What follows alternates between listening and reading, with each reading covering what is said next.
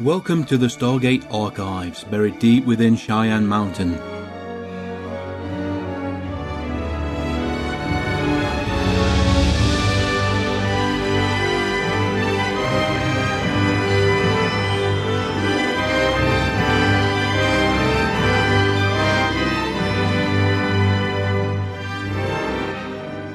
Hello everybody, and welcome to Not the Gatecast. As you may know, the Gatecast has officially finished its coverage of Stargate after we wrapped Stargate Universe. But there was always that little itch at the back of my mind that I wanted to keep doing content for the show, even if it was only maybe one episode every other month. At first I looked at redoing the early episodes, taking the original audio and cleaning it all up, making it a lot more presentable.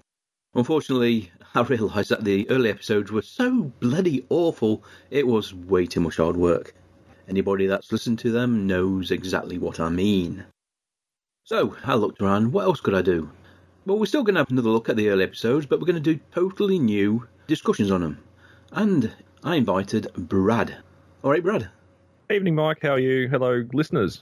Thank God for that. Didn't really know where to stop talking.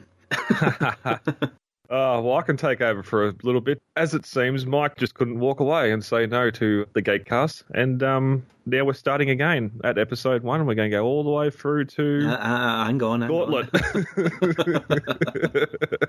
Your check cleared. I'm here for the long run. Right, yeah. We're just going to clean up some of the early episodes. Obviously, back then we were recording over much inferior microphones, much lower connections. I think we were recording using Google Audio or Google Mail, as it was called. Wow. You know, Google actually had very basic recording app you could use. It wasn't particularly good quality, and Skype at the time wasn't very good either, so it's amazing we got anything recorded. Yeah, and that's sort of the common thing with a lot of podcasts that started that long ago. Sort of the first few episodes, first season, whatever the content was, you find your feet, you're working out where you want to go. Yeah, you make lots and lots of apologies for anybody that's joined you right at the start. Yeah, once you hit that sweet spot, get into it. You build that audience and you ask that no one ever goes back there again. Until now. That's it. Soon we're going to be able to listen to Alan's latest project, his Babylon 5 podcast. No excuses, because he's got state-of-the-art recording now. He's using TeamSpeak that's been provided by Steve. Okay, yep. Who's also already commented on the complexities of editing podcast audio. Oh, no. It's as hard as you want to make it for yourself. That is true. You can go over audio time and time again, trying to get that little click or that little bit of hiss out of it. Before you know it, the evening's gone. Yeah, yep, exactly. I heard another podcast a couple of weeks ago doing just because they've been doing it for a long time and sort of done a bonus on just how they have their setup and how they do things and how to get into it and that for listeners. And they were saying like they got an external recorder, 8-channel, all this stuff, and they get about 4 or 5 separate tracks and bring them all in. You can make it so much easier for yourself. You can, yep. Anyway, this isn't a podcast editing podcast. No, it isn't. It is. It's an interesting discussion.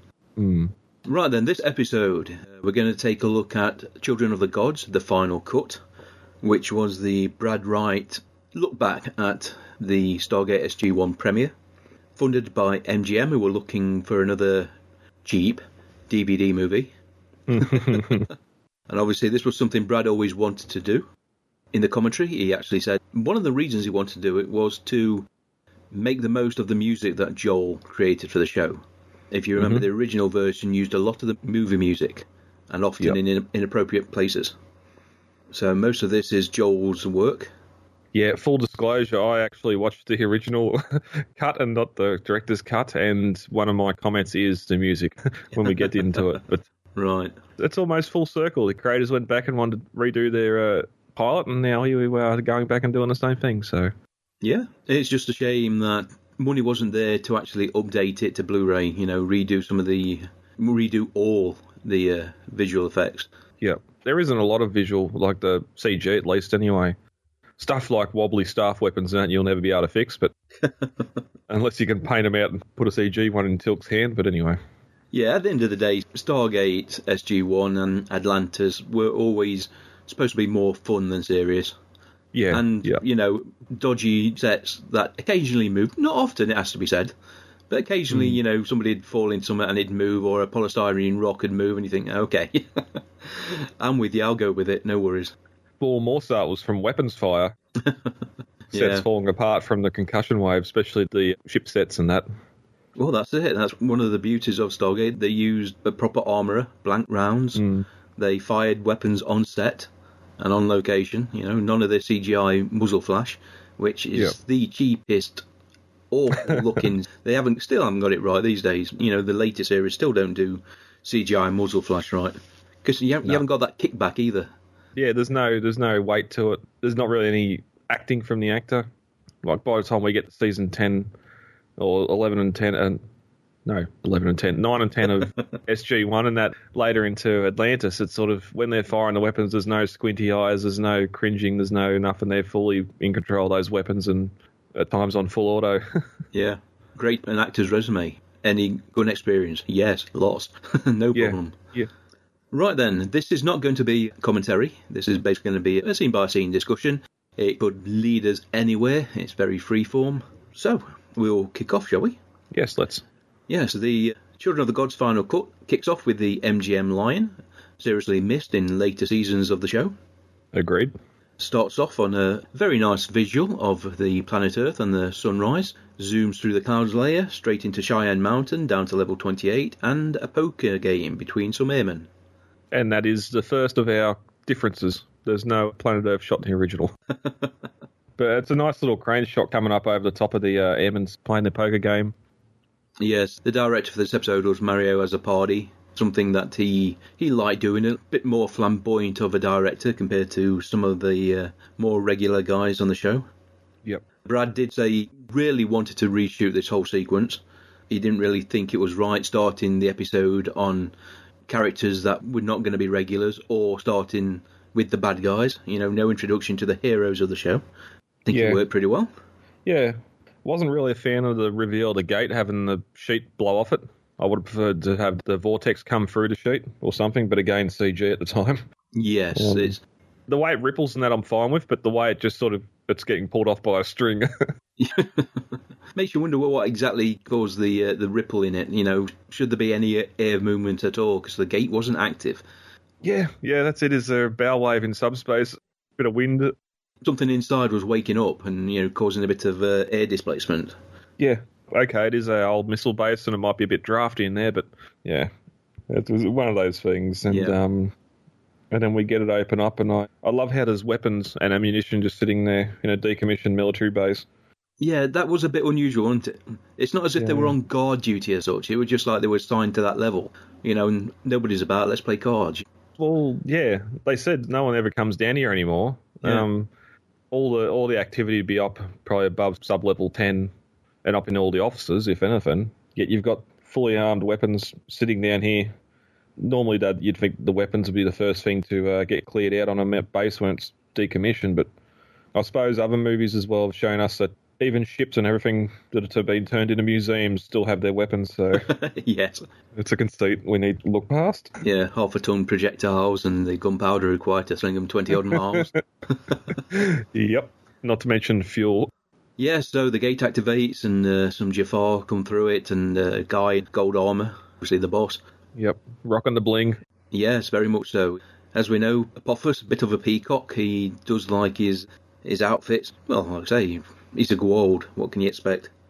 Yeah, we definitely get to the showboating a little bit later with his loud outfits. It's interesting here too, because obviously being a TV show and not a movie, helmet's only been able to retract back so far, and the actors having that lip to look over, especially Tilk. Fully understand why they did it. I don't think it worked as well as they probably hoped it would. Yeah, it makes more sense than what the film did, because the film, they just disappeared into nothing, and it just, where'd that go? Truth be told, the CGI in the film wasn't that spectacular either for that effect. More like stop motion. Yeah. Being the pilot of a TV show, I can still get past it. It's okay. Yep. So the airman, she gets herself captured. A bit careless. Yeah, she went up and what we thought was a, I'm not going to try and pronounce her name, but the Goa'uld stun device, but it doesn't go off. So whether it's just a camera. Like the Kino, isn't it? Yeah. That's probably where they got the idea for the Kino from. Throw something out, scan the area, report back. We're coming through it. There's an atmosphere. Because I don't think Apophis would jump through unknown gate unless he was sure he could actually breathe. Well, and that's the other thing too. The gate had been known to be lost for centuries, and they're just straight on in. Yeah, there's probably a story behind that never got told. Yeah, there's a couple. They couldn't figure out the anti-grav on it, so they just throw it through or roll it through. Yeah. Apophis must have heard that Ra had died. So he died. Abydos was his mining facility. Those people there came directly from Earth. Yeah. We used to have a gate on Earth. If you go by a lot of the novels, all the Goa'uld at some point or other resided on Earth. That's where they got their particular varieties of religion and godhood from before they ventured off on their own. So, joining the dots, I can buy that he investigated. Yeah. I probably would have sent a ship. Well, yeah. Or even a couple of Jafar at least, but... With volunteers. Yeah, it just seems to go on a hunt for a queen is the second or third step after you've established the gate's been unburied. Anyway, let's not dwell. Yeah, so we get a bit of a bloodbath. And one of the differences here was that a lot of this was cut out for the final cut. He thought it did go over the top a little. Yep, that's one thing in my notes. And I've also got the score back from the film as well. We get a lot of that, like the Ra theme in that here too. Yeah. Which I love that score, so I don't mind it at this stage, but it does get pretty tiring by the end. You listen to any of the commentaries, there was back and forth between the creators and MGM over certain story ideas, certain use of music. Brad, the daddy of Stargate SG-1, mainly because he spent more time in public domain than Jonathan Glasner did. Yep. So his opinion tends to... Basically, he's really all we've got to go on. He wanted most of the movie music removed to make the most of Joel Goldsmith's score. That's why you get a lot of scenes where either there isn't any music, where before there was, the pomp and circumstance of the movie, or just Joel's music playing in the background. Yep. There's been a lot of discussion, of course, over how Apophis redialed the gate to go back to his home world. You've read my notes. Everybody brings that subject up, and as far as I'm concerned, there are handheld dial devices, period. We may not have seen it, but we know they exist. So, retroactively fixed. 8 years later. But it makes sense, doesn't it? A way to dial the gate without needing a DHD. Yeah, I know, but he sends Tilt to get it, and yeah. We don't know if the DHDs are connected to the gate by a cable or Wi-Fi. I just thought because the Earth gate's different, it hasn't got a DHD plugged into it. We see they have to push several blinky lights before they start the sequence, but the keyboard has got the symbols etched on it. Yeah. Okay. A subject for discussion. It can go either way, but yeah, Apophis does dial home. He's got the young airman, seems to be happy with his lot. General Hammond walks in, gives him a flash of the eye, and stomps his way back through the gate. What an exit. Yep. He's killed all these people, but I'm not bothered about killing you. I've got what I wanted. Off we go, lads. Fear me. Yeah, that's pretty much it. And in the opening credits, I missed these credits. Did you have the Egyptian headpiece for your credits, or yours different? I'm honestly trying to remember. I don't think we did. Because it was around... I'd laugh they put the season 9 credits on there. Like, who the hell's this? One of the beauties of not having a commentary track is that you can go and do something and you don't have to worry about the episode continuing playing. Yep, researching. They didn't have a credit sequence in this final cut. Oh, okay. The titles and the credits over the action. Okay. As soon as Apophis walks through the gate, General Hammond looked up, shock horror, walks to the gate. Is he walking up to the gate while it's still active, or is it already shut down by that point? Shut down. Oh, because I was going to say he's pretty courageous. And then they jump straight to Jack O'Neill's driveway. And you get the credits there, like that, credit over. Yeah, Samuels and his offside are coming to get Jack. I love how he knocks on the door once and then his crony goes, "Sir, there's a ladder over here." So, that's supposed to... Yeah. I've got a ladder as well. I use it to clean the windows. Yeah. And is this the Jack's cabin set we see throughout the series? No, this is his house, isn't it? This is where he entertains and watches The Simpsons and drinks his beer. Okay. So he's got his cabin and his actual residence. Yep, that's why we never see the sun deck again. We do get him when he has the barbecue. Yep.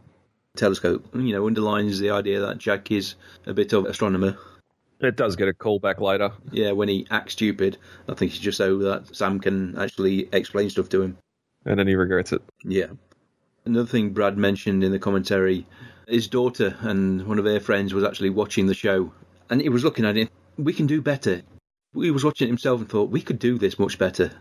And MGM do get a lot of criticism, I suppose, for what happened to Atlantis, but as we said before, they threw a lot of money into Universe, and they threw a lot of money into this final put, probably at a time when, they didn't have a lot of money to splash about. Yeah. Jack is brought back to Stargate Command. We get the elevator down to level 10 or 11, I think it was. The next elevator down to level 28. And Jack, well, he knows where he's going. This seemed a bit Get Smart to you. It did a bit, yeah. I could have heard the Get Smart music over the top of it. They're going from elevator to stairs to desk, back to door, especially when they get down there and Samuel's like standing there and gesturing for him to go through another door, and just the way it's cut, it just, seems very Get Smart. Yeah. Meets up with General Hammond. Another scene that gets quite severely edited. It's basically, hello, can we get on with it? Good idea, man of action. And off they go to the infirmary where they see the bodies of the Jafar, male and female bodies. I did not notice that. That's because it wasn't in your version. Oh. Yes, we see the pouches. They're not human. Well, not 100% human, obviously. They bring a staff weapon in. Jack obviously knows how it works. Impresses the doctor, impresses the general.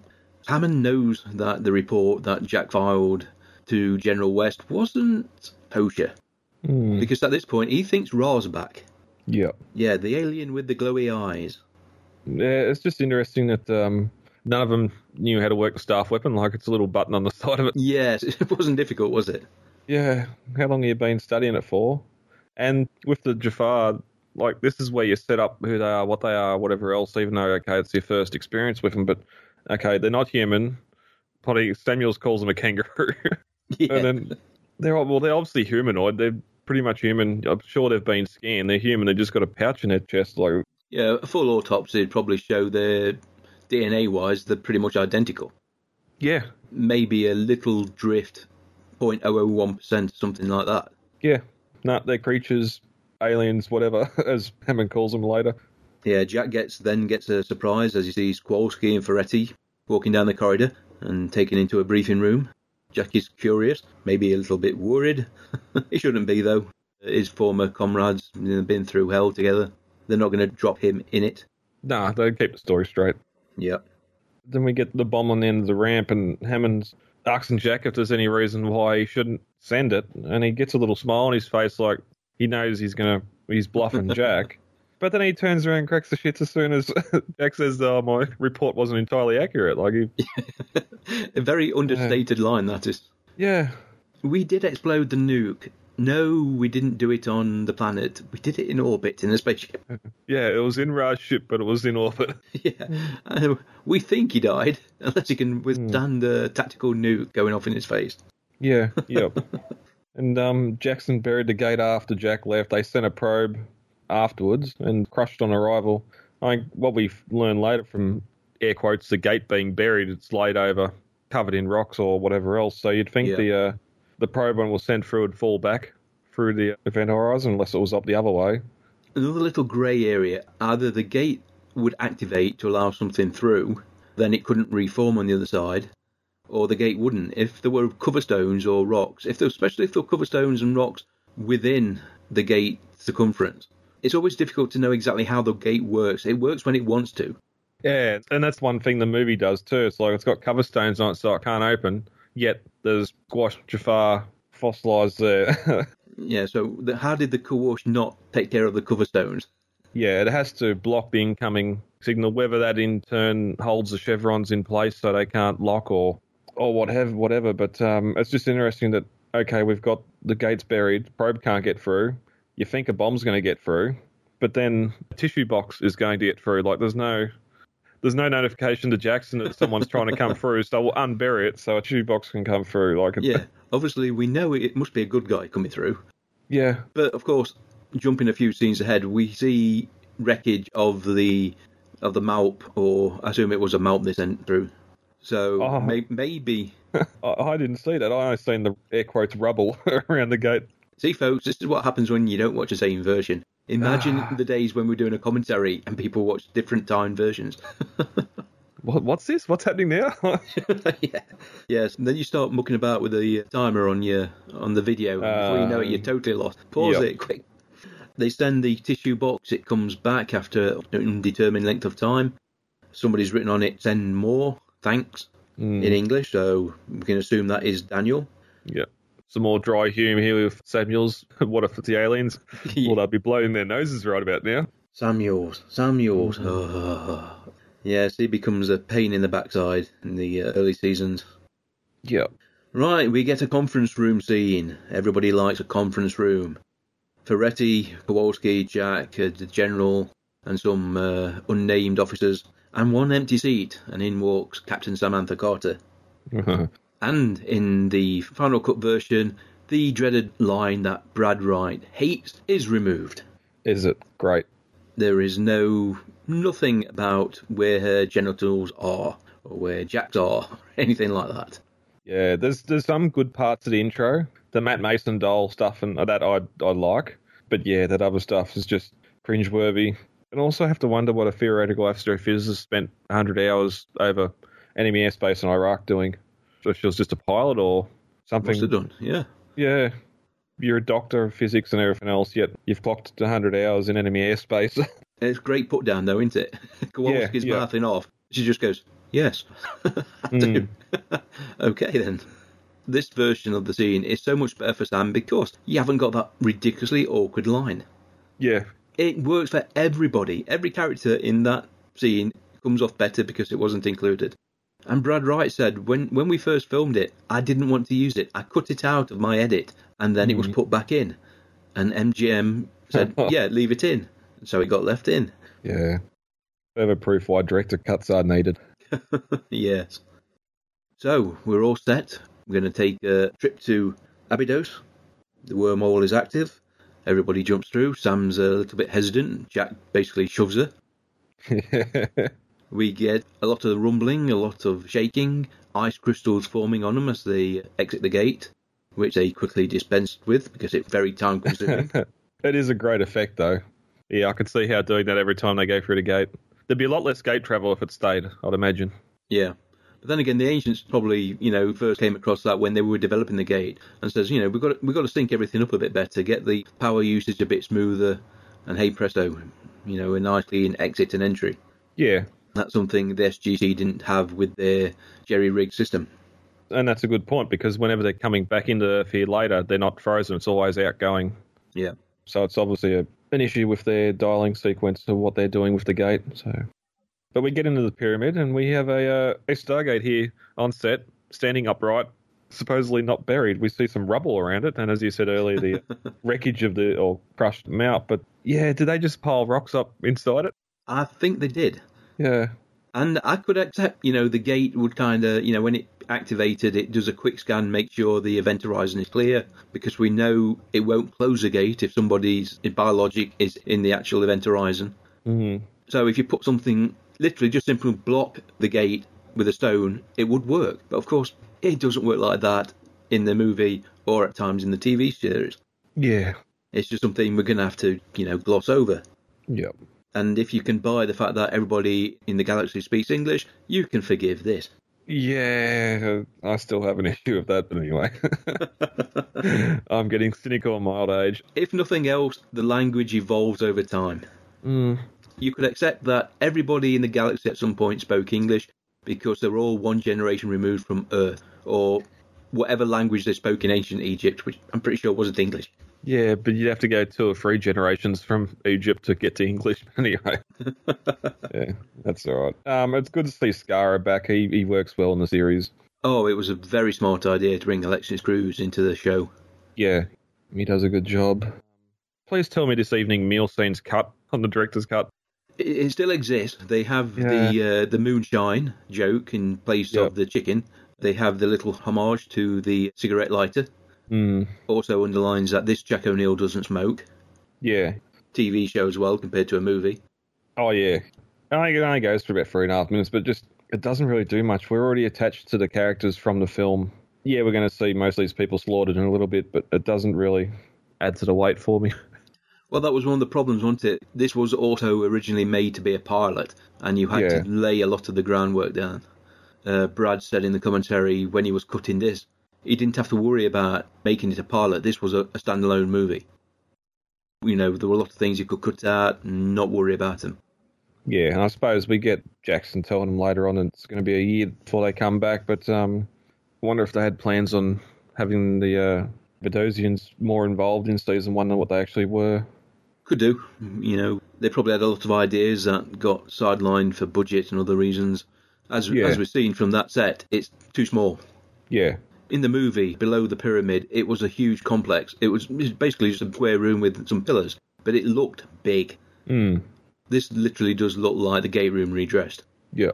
Unfortunately, in the final cut, pretty much the same until they walk outside where they've got a brand new CGI effect, the Great Pyramid from a distance, sand dunes going off into infinity. Very nice piece of... I was going to ask if that's reused or if it's a new thing, because I couldn't watch it on the iPad. I couldn't count how many people were actually walking down the ramp, if it was them or if it was the actors from the movie. RDA in the commentary saying, we were looking at it saying, what's happening here? And Brad was saying, that's you walking down the stairs, you know. Richard Dean Anderson was, I think, having the time of his life on the commentary. He was channeling Jack, basically, what's happening now? I can't remember this bit. Tell me what's happening now. You know, and he says, I love doing these commentaries. And Brad says, now you tell me after 300 episodes. I think, you know, they asked him to come in for this, and he probably had the afternoon free, so he did it for a friend, like. Yep. Oh, again, that whole dinner scene where, and at the end of it, oh, no, I don't think your Ra lookalike come from here. I'm not going to tell you why. I'm going to show you. We might have noticed. Yeah. So, not SG-1 technically at this point. The Air Force, along with Daniel, off they go, trudging along. Daniel has something to show them. This is where we see, I don't know what you'd call it really, a library, a depository, a huge, the Egyptian version of the phone book. Yeah. A room full of hieroglyphs. Yep. Which turn out to be gate addresses. Why would they have a star map like this on a slave planet where they've outlawed reading and writing? Okay, they can't read it, but still, it just seems careless to leave it here. To leave it there, yes. I can understand why it was there in the first place. Every planet with a gate has that sort of depository, show you where you can dial to. But obviously when the Goa'uld took over the gate system, you would have thought, you know, we need this, but nobody else needs to see this. Yeah. You know, we don't want people just dialing randomly. Was there a door? I imagine that it was reached from the catacombs that we saw in the movie. Yeah. That would make some sense. On the visual of the Great Pyramid, it's nowhere to be seen. Well, that's the thing. Did he just walk the opposite direction for a day and find it, or was it through exploring the catacombs even more? That's sort of ambiguous as to where this actually is. If you think thousands of years, sand dunes, anything could be buried. Whole cities have been lost in Africa and the Egypt area, you know, because desert encroachment. Yeah, well, that sandstorm we seen in the movie might have exposed part of a building or some structure that he found later on. And this is where we get the great explanation of stellar drift, which explains why random dialing never worked. Well, worked once. Yeah. Ernest. Question. If you move 2 houses down on a street, you don't adjust your telephone, you just get a different number. How do you adjust for stellar drift when you have a number? Do the coordinates change? Yeah, because the gate system is linked. Every gate, every DHD is linked together. My guess is that they should automatically update. Why they didn't... That's the other thing, yeah. The Abydos gate definitely should have the updates we see later on. Okay, that probably wasn't written yet or thought of yet, but... Yeah, it's not as if you could use another symbol to represent, oh, this distance is now X plus X, you know. Well, you're not talking about planet moving from one constellation to the other, like... No, it's moving in 3 dimensions and not in the same direction as other objects in space either. Yeah, I don't get it at all. It's a sci-fi explanation. Yeah. Which is technically enough and aesthetically pleasing enough to buy into. Yep. Right, so while they're all away, the gate activates, and here comes Apophis again. Firing straight away. So he knows he's going to Abydos, he knows Ra's dead, he knows there were a rebellion. Anybody that's alive and got a gun, they're going to die. Mm. And I was very disappointed that the natives and the airmen didn't put up a better fight. I would have nearly preferred to see this at the start instead of the attack on Earth. If he went to Abydos first because he knows Ra's dead, and found people there, took Shara, and then Daniel had to try and contact Earth to get help, but Apophis had already been there as well. Worked a bit better. I wonder what the incentive would be, though, without direct evidence of a threat to Earth. Well, there'll be the weapons. If Daniel's there, he could Gould hand device his head and realise that you're not from here, you're from Earth, and knock him out and take Shara. I mean, to Hammond, he reacted like he did because there was an assault on Earth. Well, the assault would still come. Go to Earth next after the assault, Abydos, yeah. Oh, I see. So Apophis had followed Daniel. Yeah. Oh, right, got you. But anyway, now I'm rewriting this. We're not much chop up against the Jafar. Everyone's getting slaughtered. Except the ladies, and the young ladies at that. Yeah, scream and run outside. You'll be fine. I know, that was a disappointing bit. The first two people that died weren't hiding, they were running away. Yeah. Yeah, Tilk, I think, grabs Shara, or at least one of the Jafar does. Tilk actually picks up one of the American assault rifles. You know, also grabs Skara. Yep. Where does this weapon come from? Tilk knows there's a new player. Yep. Either way, again, Apophis has got what he wants. Let's go, lads. Ferretti is badly injured, but he does manage to glimpse the gate DHD as it's being activated. Even though two symbols are on the opposite side that he would not be able to see. Hey, we'll have none of that. We're criticising this episode way too much. Oh, no, I'm sorry. Oh, it gets worse. Right, so Daniel has a heart-to-heart with one of the young men, not one of the guys from the movies, but obviously someone he spent the last year with, as well as Skara. Tell Shara's father, Kasuf, Yep. cover the gate, and in 1 year, open it up, and I'll be back. I suppose he's got to give him some hope, but Daniel the Messiah is kind of leaving him. You know, you see by the way they crowd around him, just touching him, maybe the last time they see Daniel alive. Yeah. He is the man that gave him their freedom. Mm-hmm. But they go back to the SGC, we get to see the Iris in action. For the first time. Everybody seems a little surprised. What the hell was that? You could have waited a little bit longer before we got through, before you closed it. Yeah. How does that fit into the gate? Where did it come from? Don't worry about it. Plot. It's magic. Plot magic. We get a quick view of the dungeon on Apophis' homeworld. And then we kind of get the plea from Daniel and Jack to Hammond to go after him. Yeah, Jackson coming back and thinking he's got some sway still after a year. You know, I'm going after my wife. Oh, no, Dr. Jackson, you're not. No. We do get a nice little scene back at Jack's house with Daniel. Daniel having his first American beer in a year or two. Got no head for alcohol. Which goes to prove he never tried the moonshine. Exactly, yeah. If you'd been drinking the moonshine for a year, you could drink a lot of that American beer and not have any issue. Yeah.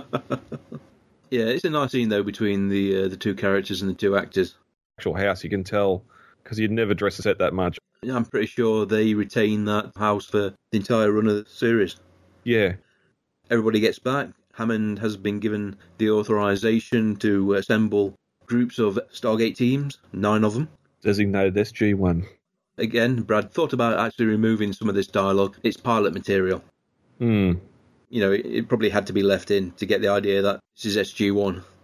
Yeah, if he'd started going through a full mandate on what each team's mission was or something like that, then you can... Fair enough. Yeah. Kowalski SG-2, Jack SG-1. Off you go, lads. Kowalski's got his own command. Yep. Ferretti, unfortunately, like I say, is in the infirmary. He did manage to point out the gate symbols when they replayed some of the video they managed to take of the gate room on Abydos. So they know where to go. They dial in. Again, stumbling out, a little bit of frost. Not the Maup. This is more of a transport vehicle has stumbled over the edge of a rocky outcrop. And they're in a huge open area with kind of some spiral stones leading away from the Stargate. Yep. Actually, an impressive looking scene. Yeah, I love the forested valley they're in there too. Pine forest behind them. We'll see in later scenes the snow on the hills as well. So when they go through and Kowalski says, damn, it's cold, it's really cold. Yeah. You learn this planet's called Chuluk. We meet Apophis' missus, the host of Apophis' missus. Brings the airman forward. Yeah, does her first. He's impressed. You know, yeah, she looks okay. The snake pops his head out and then pops back in. Oh, no, don't fancy her. Yeah. And basically he kills her, which seems strange. She must have value. Yeah, put her to work in the palace or something. As a harem or something, I don't know. Or something, yeah. Yeah, I'm sure there's plenty of Jafar that are in need of a wife to cook yeah. and clean while they're away, battling the enemies of Apophis. Tilk, you done me well on Earth. Here's a second wife. Again, this is one of the changes he made. We saw a lot more of Tilk's facial features as all this was going on. Yep. It was evident that he wasn't happy about what he was watching. Yep, definitely sowing the seeds of deceit in there. Yep. Displeasure. Apophis is a perv. Yes. Very nice. He does it with style, though. You've got to have Yeah. that. That's the character you're going to be. You've got to decide how you're going to play it. You can play it with a bit of style, or you can just play it nasty, or very similar to what Cliff Simon did with Ball. Yeah. And again, he's there in his golden robes and Short as well. full pimp. Yeah. Ice Planet, you're wearing shorts. Okay. It was snowing. Yeah, so SG1 are venturing forth, SG2 are covering the gate, come across some priest. Daniel manages to introduce himself, not get shot for his terrible accent and his limited vocabulary. Fortunately, the priests think he's one of the gods. He knows Ra's language. So they lead him to what, in this final cut, is a much more majestic city. Yep. They played around with the colour timing, the matte paintings, made it just look better. Then we get the banquet, which again is very small scale. And how many times? Oh, we're going to see a lot of times, especially season 1, where they just get escorted into an unknown location without any hesitation at all. Well, yeah, you belong there, otherwise why would you be here? Yeah. You're obviously not one of us, so you must be one of the system lords. We ask no questions. We get the banquet, which is obviously for some of Apophis's minions. In he walks. Well, he doesn't. He makes an entrance. All that was missing was somebody on a piano flourishing away. Yeah. Let me introduce my new wife. And in walks Sharae in quite an elaborate headdress. Yeah, yep, all dressed up to the nines as well. Yeah, very Asian look to it, I always thought. Yeah, there's a lot of different costuming. Even the Tilk's offsiders, which aren't Jafar, because their stomachs are exposed, so don't know what's going on there. Even they're sort of wearing like an Indian headdress, as well as the Egyptian sort of shoulder pads. Yeah. So there's sort of a bit of mixed culture thing going on. It's not as if we meet other system lords. They must be secondary or tertiary ones under Apophis. Because he's obviously not doing this for, as we come to know, the likes of Nerti or Sukar. No. This is kind of for his own lieutenants. Yep. You can expand your... not possessions, You can expand your family, but only using the people I provide. Yeah. And of course, Daniel cannot stay still, cannot be quiet, cannot wait for his moment. He gets up. Hooray! Team catch it. Yeah. Yes, we can safely say that whoever Sharae is now, of course, the final cut doesn't have that rather elaborate, rather gruesome, rather explicit scene that the original version had. Yeah. That stuff aside, just with the implantation, that I still think the symbiotes are too big, not being able to occupy the same space. Did they cut the effect of it going into a neck as well? Because that's pretty bad.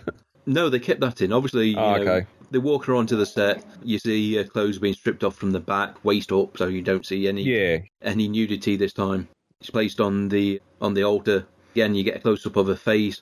You get the snake come into view, and then kind of back out. I imagine he said some of it was CGI, most of it was still the original puppet. That's why it was so big. It was a puppet. Yeah. Then she's slung on her stomach.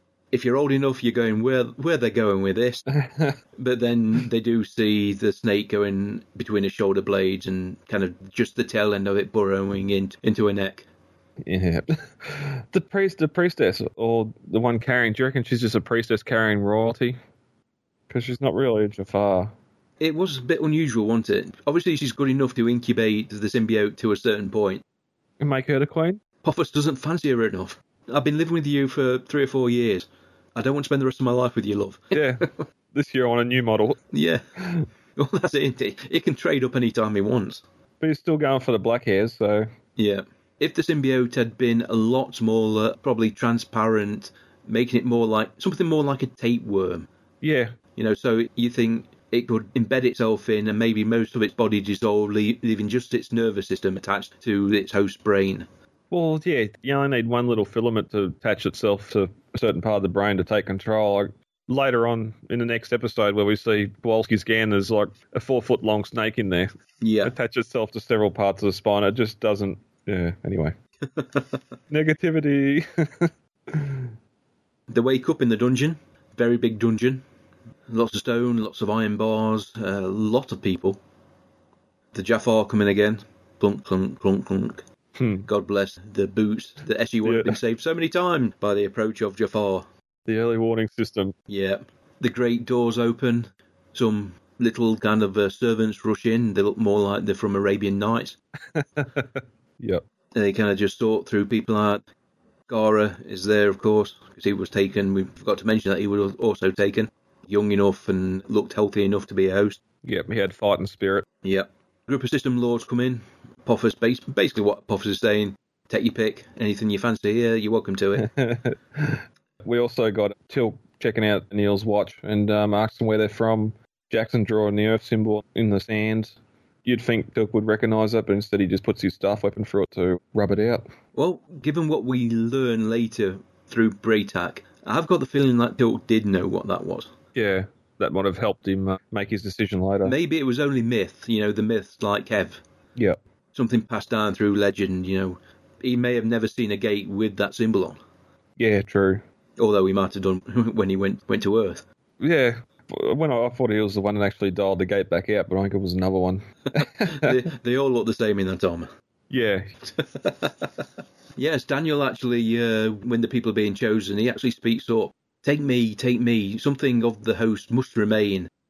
And one of the Goa'uld looks down, nothing, And he's not interested in Daniel, he's a bit too desperate. Don't want to come over as desperate. No. And take your glasses off. Put your glasses in your pocket. Skara is chosen, unfortunately. Apophis just looks down, job well done, kill them. Again, what a waste. Yeah. It's also here too when they're trying to figure out who Apophis is. Daniel's saying that the god of night and all that. And he says they're living pretty much as gods from the ancient Egyptians. But what come first? Was Egyptology, and they come to Earth and seen it and gone, well, we'll just hijack that because that's what he says. I always thought they come to Earth first and said, we're the gods and the Egypts. The movie would indicate that Ra brought the gods with him. Yeah. As we looked at that tribe that the boy who became Ra came from. I am more inclined, the TV series, to believe that the Goa'uld took the religion that was already there. Used it their own way. Yeah. Yeah. We humans do like to make a lot of these things up. We are good storytellers. Yep. We also get the title drop here, Children of the Gods. Yeah. And I love how Apophis has been walking around his castle all this time, and now all of a sudden he's got his queen, he's getting carried around in his little carriage. Tilk's got to make a decision. The Jafar are all lined up to execute these prisoners. Jack pleads with him. We can save these people. Help me. Tilk just looks at him, then shoots down one of his guys, throws the staff weapon to Jack. What does he say? Many have made this claim to be able to do this. You're the first one I believed. Yep, they can do it. And we see how bad the Jafar are reacting to anything. Yeah. Some of them are still shooting the unarmed people while they are being shot at. Defies belief. Yeah, I can understand the hesitation when the first one's shot. Like, what's Tilk doing? What's going on? Was he up to something? Yeah. Was Bob doing something on the side? Yeah. But yeah, then as soon as our people start getting staff weapons and firing back, they're shooting unarmed people running away. Yeah. And getting taken down themselves. It just, it doesn't. It's the old stormtrooper thing. Another unfortunate example over how powerful the staff weapon can be at times. That is a note here. Yes. One shot is used to blow a hole in the wall, and other times people have been shot with a staff weapon and just got burnt. Yeah, sometimes they're thrown backwards, but they should really be cut in twain. Yeah. Even in SG-1, when they shown they were developing armour and ceramics to combat the staff weapon. Well, by then it was to stop the burning of it, the plasma shot, not the force of impact. Like, you're still getting cracked ribs of that thing hitting you. It was Sila, wasn't it, that tested it? Yeah. Yeah. And they caught on fire. Right, so they're making a dash for it. Everybody's leaving through the hole in the wall. The only person left is Tilk, just looking round at the wreckage of his former companions, men that he'd led into battle. Yep. Jack looked through the hole in the wall. Are you coming? Yeah. Tilk hasn't even realised that option was open to him. He thinks he's got a death sentence coming. Yeah. He probably would stay there and accept execution. I die free. Yeah. They're doing a nice long walk back to the gate. Tilk knows the English word for Stargate. That's one of the other things. It's happened a couple of times here where Tilk will say something in gold and then immediately say the English word afterwards. Yeah. Why? Yeah. An interesting little tidbit for this was that Brad actually got in touch with Christopher and had him redo all the dialogue for that scene. I wonder if that was the case. Yeah. Didn't change the actual script. Yeah. Just did it in the voice we are familiar with. Yeah, because that's one thing. That early voice, he sort of hasn't got, at times, that deep. No. I suppose come later as well, because he's not as buff back then as he is now. Brad said it was more of an impression of Yul Brynner. Yep. Hear it side by side, because I made a point of actually listening to both versions, and it is incredibly different. Yep. Chris Judge has got a wonderfully melodic, deep bass voice. Yep. Surprisingly, he had a lot of lines in Children of the Gods, really, compared to the first season of SG-1. I reckon he nearly talks more in this than he does in the first 5 episodes. Yeah. You've used up your allotment of lines for the entire season in this one episode. Yep. We get the explanation that he's Jafar carrying the junior inside him. I don't know why they have to poke their head out every time. You're talking about me. is that Tilk pushing him in out, or is it them just coming out and doing a little alien ra, and going back inside? Especially when they're supposed to be protected, like, isn't coming outside endangering them? Yeah, you would have thought so. You would have thought grafted itself to the host body and started taking nutrients and whatnot and acting as a filter and all sorts of things. And it wouldn't be that easy to release without... Well, exactly. You know, as we've seen, you could just put your hand in, take one out, put it in somebody else, job done. Yeah. It's like their presence is the thing that's doing and not actually them attached physically to the body, but anyway. Yeah, anyway, we're criticising again. I know, yes, I know. We get a lot of our stock footage shots from later on in the series as well. Before we get to the actual battle, they did add a new CGI element, cargo ship, instead of gliders. Oh, really? As well as gliders. Okay. 2 gliders and a cargo ship. Yeah, because that was another note. What the hell is this ship? Death gliders are no good for transporting people around. If you're going to travel anywhere on a planet, you've got to be in a cargo ship. It looks a lot bigger than what a glider is, but it also could explain that, okay, the rings maybe work like the Wraith darts, where they beam you up and you have to beam back down. Yeah. That's if they've put a cargo ship in there, that makes a lot more sense. It does, yeah. Yep. The ring effects, I love the ring effects, a lot faster than the movie. Meanwhile, at the gate, SG-2 have laid some defences, laid some mines on one of the ridges. Unfortunately, Apophis does get away with Shara. Meanwhile, back on Earth, we got Samuels saying, "Come on, let's lock it out. Let's lock it out." Every other scene is Samuels. Time's up. Time's up. You know, forget this. They're dead. We got 3 hours. We got 2 hours. We got 1 hour. Let's go. Lock it up. Got no faith in anybody. Samuels hasn't. Which makes you wonder. I'm pretty sure they say when the time's out, the GDOs automatically lock out, and you can't dial back. And it's brought up in one of the scenes we cut back to where Hammond asks what happens afterwards, and he says, can they just radio through? And Samuel's, no, they might be captured or under torture or whatever else. But if Jack's sitting there doing his fun-loving best at trying to convince them to open the iris, I'm pretty sure they would. You would assume so, wouldn't you? Yeah. I say we get the air-to-ground battle between the gliders and mainly Jack and Tilk. They actually show Tilk winging one of the gliders. Yep. Shows the proficiency of the staff weapon, given the right person using it. Yep. And then it gets taken down by a surface air missile. Oh, not a missile, a rocket launcher. Oh, yeah. Yep. Handy. If you go into a foreign planet, take a rocket launcher. You never know when it'll come in handy. Whilst you've been there on the movie on Abydos too, he knows they got air support. So having something like that, just in case, is sort of calling back to that, I'm guessing. Yeah. We got Daniel and Sam trying to dial the gate. Daniel's got a notepad, and he's flipping through it trying to find... Oh, yes. Wouldn't he have a brand new notepad to go on this mission? Wouldn't it be the first thing? You would have thought so. It's almost embarrassing seeing him looking for the symbols. We're fighting for our lives here. There are hundreds of Jafar coming over the ridge, heading towards the gate, and they mean business. Yeah, and then Sam says, come on, hurry up, and he actually takes a moment to stop, look at it and go, I know it's here somewhere, and then keep on searching again. It just...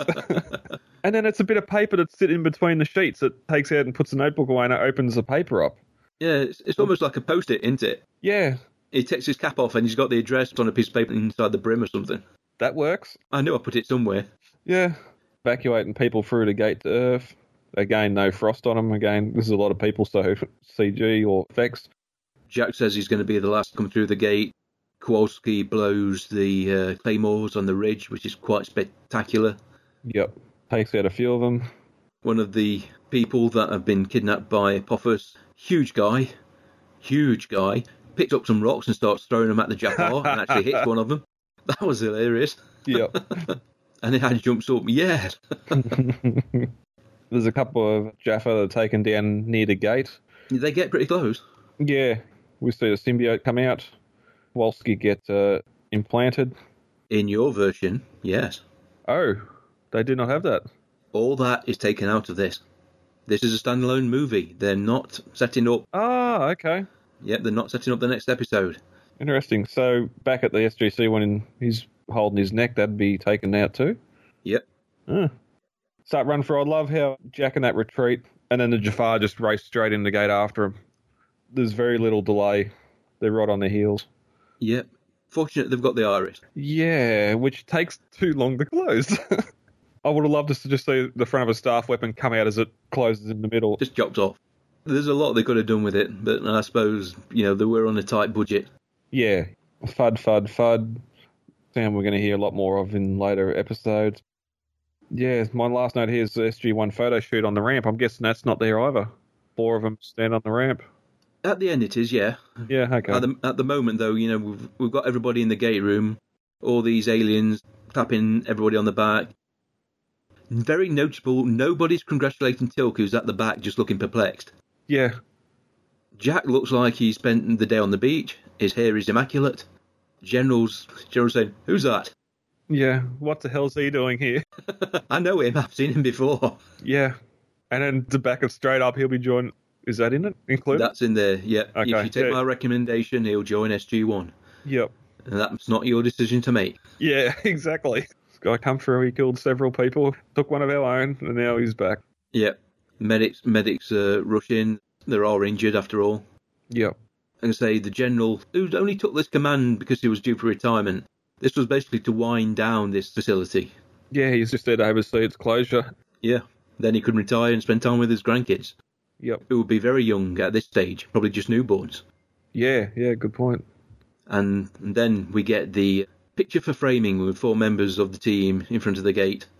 Well, that's interesting, because in the original, Hammond's talking to Jack and Kowalski. You only see the 4 of them. Kowalski's never seen again in the episode, but the general's addressing him is like, okay, that's foreshadowing. He's not going to be around for long, but as you said, he's been wiped from existence. There was a rather sharp cut when you were looking at Kowalski kneeling at the gate. Oh, okay. Yeah, that's where the scene with him and the neck would have gone. I suppose they literally went as close to the frame as they could before they got into the dialogue or any overlapping dialogue. Yeah, and at least get a picture of him coming back through the gate so we know he's back as well. Yeah. And then we get a simple in memory of Don S. Davis, 1942 to 2008. Ah, nice addition. Yep. And that was Children of the Gods' final cut. Enjoyable. I don't think it's aged too badly. No, there's some of the effects with the puddle at the start and that, which it's understandable. Some of the cautious have been updated. Yes, well, when there's an incoming gate. No, when they dial out for Abydos, that looks like a stock footage from later on in the season, but I don't think it can be because it's not director's cut. You'll probably just have a quick look through the video in the Dropbox, see how it compares. I'll probably watch it again now. Listen to the commentary. It's a good commentary. That's something I need to do. I need to get onto that. So I'm pretty sure I've got the director's cut here somewhere anyway. Again, it's a pilot. It's made to get a lot of info in there to get the series going. I know on a lot of top 10s or whatever of this first season, it's normally up around the top. I wonder if that's just more because it's an hour and a half and not a regular episode. There's more content there. I just think it's a pretty good pilot. Yeah. It works off the back of the movie. It introduces the new concepts, expands what the franchise could be. I think the final cut makes an even better job of it. The pacing is faster. As Brad said, that was one of the reasons he wanted it to be a lot tighter. There was a lot of padding. Even less than 10 years between the two, television had moved on. Yep. I remember back then in 1997, in the lounge room trying to tune the TV in, getting a lot of snowball effects, missing the start, or pretty much coming when the Jafar are attacking the gate, trying to usher mum and dad to bed so I can watch it alone. Embarrassed to be watching sci-fi. It was the start of a good thing. It was indeed. Okay then, folks, thank you very much for joining us for Children of the Gods. Hope you enjoyed listening to Brad and myself. If everything goes according to plan, there may be one or two other episodes of Not Gatecast released over 2017. Next week, Emancipation. Skip. Yeah, we'll see. Okay, Brad, you want to give a quick update on your... You, my friend, have spread the seeds of success and growing current Transformers podcast, Transformers Collectors Club Australia. Our podcast has recently been rebranded to Australian Transformers Weekly. I've also branched out into the Minute by Minute podcast realm with the Lost World Minute. You can find that at thelostworldminute.com. We've got Facebook, Twitter, Instagram sites there. And guesting everywhere, Mad Max Minute, Jurassic Park Minute. I'm a busy, busy man. There are a lot of minute-by-minute podcasts out there. Yeah. I can't really do more than one at a time. I'm listening to the Star Wars Minute in the car, and I'm listening to the Fifth Element Minute at work. So I've actually got two on the job at the moment. I started the Fifth Element as well, but I had to stop once Jurassic Park's out of the way, which it has. Waiting for Back to the Future to finish, and I can start that and maybe a couple others. Yeah. Okay then, folks. Brad, thank you very much for joining me. Lovely, Mike. Thank you for the invite. It's good to be back. No problem at all. Who knows what will turn up in the feed next time? Definitely not next week. That's one of the beauties of no longer being controlled by a weekly podcast. I can release this anytime I want. Although chances are it'll be sooner rather than later. Okay then, folks. Take care. I've been Mike. I've been Brad. Bye-bye, everyone. Goodbye. Come try ya! You're hooked. Back, baby, No, yeah. I'm not. No, this is beautiful. I can spend the night watching House if I want. I don't have to come home and think, I better spend a couple of hours editing this podcast. I can do anything I want.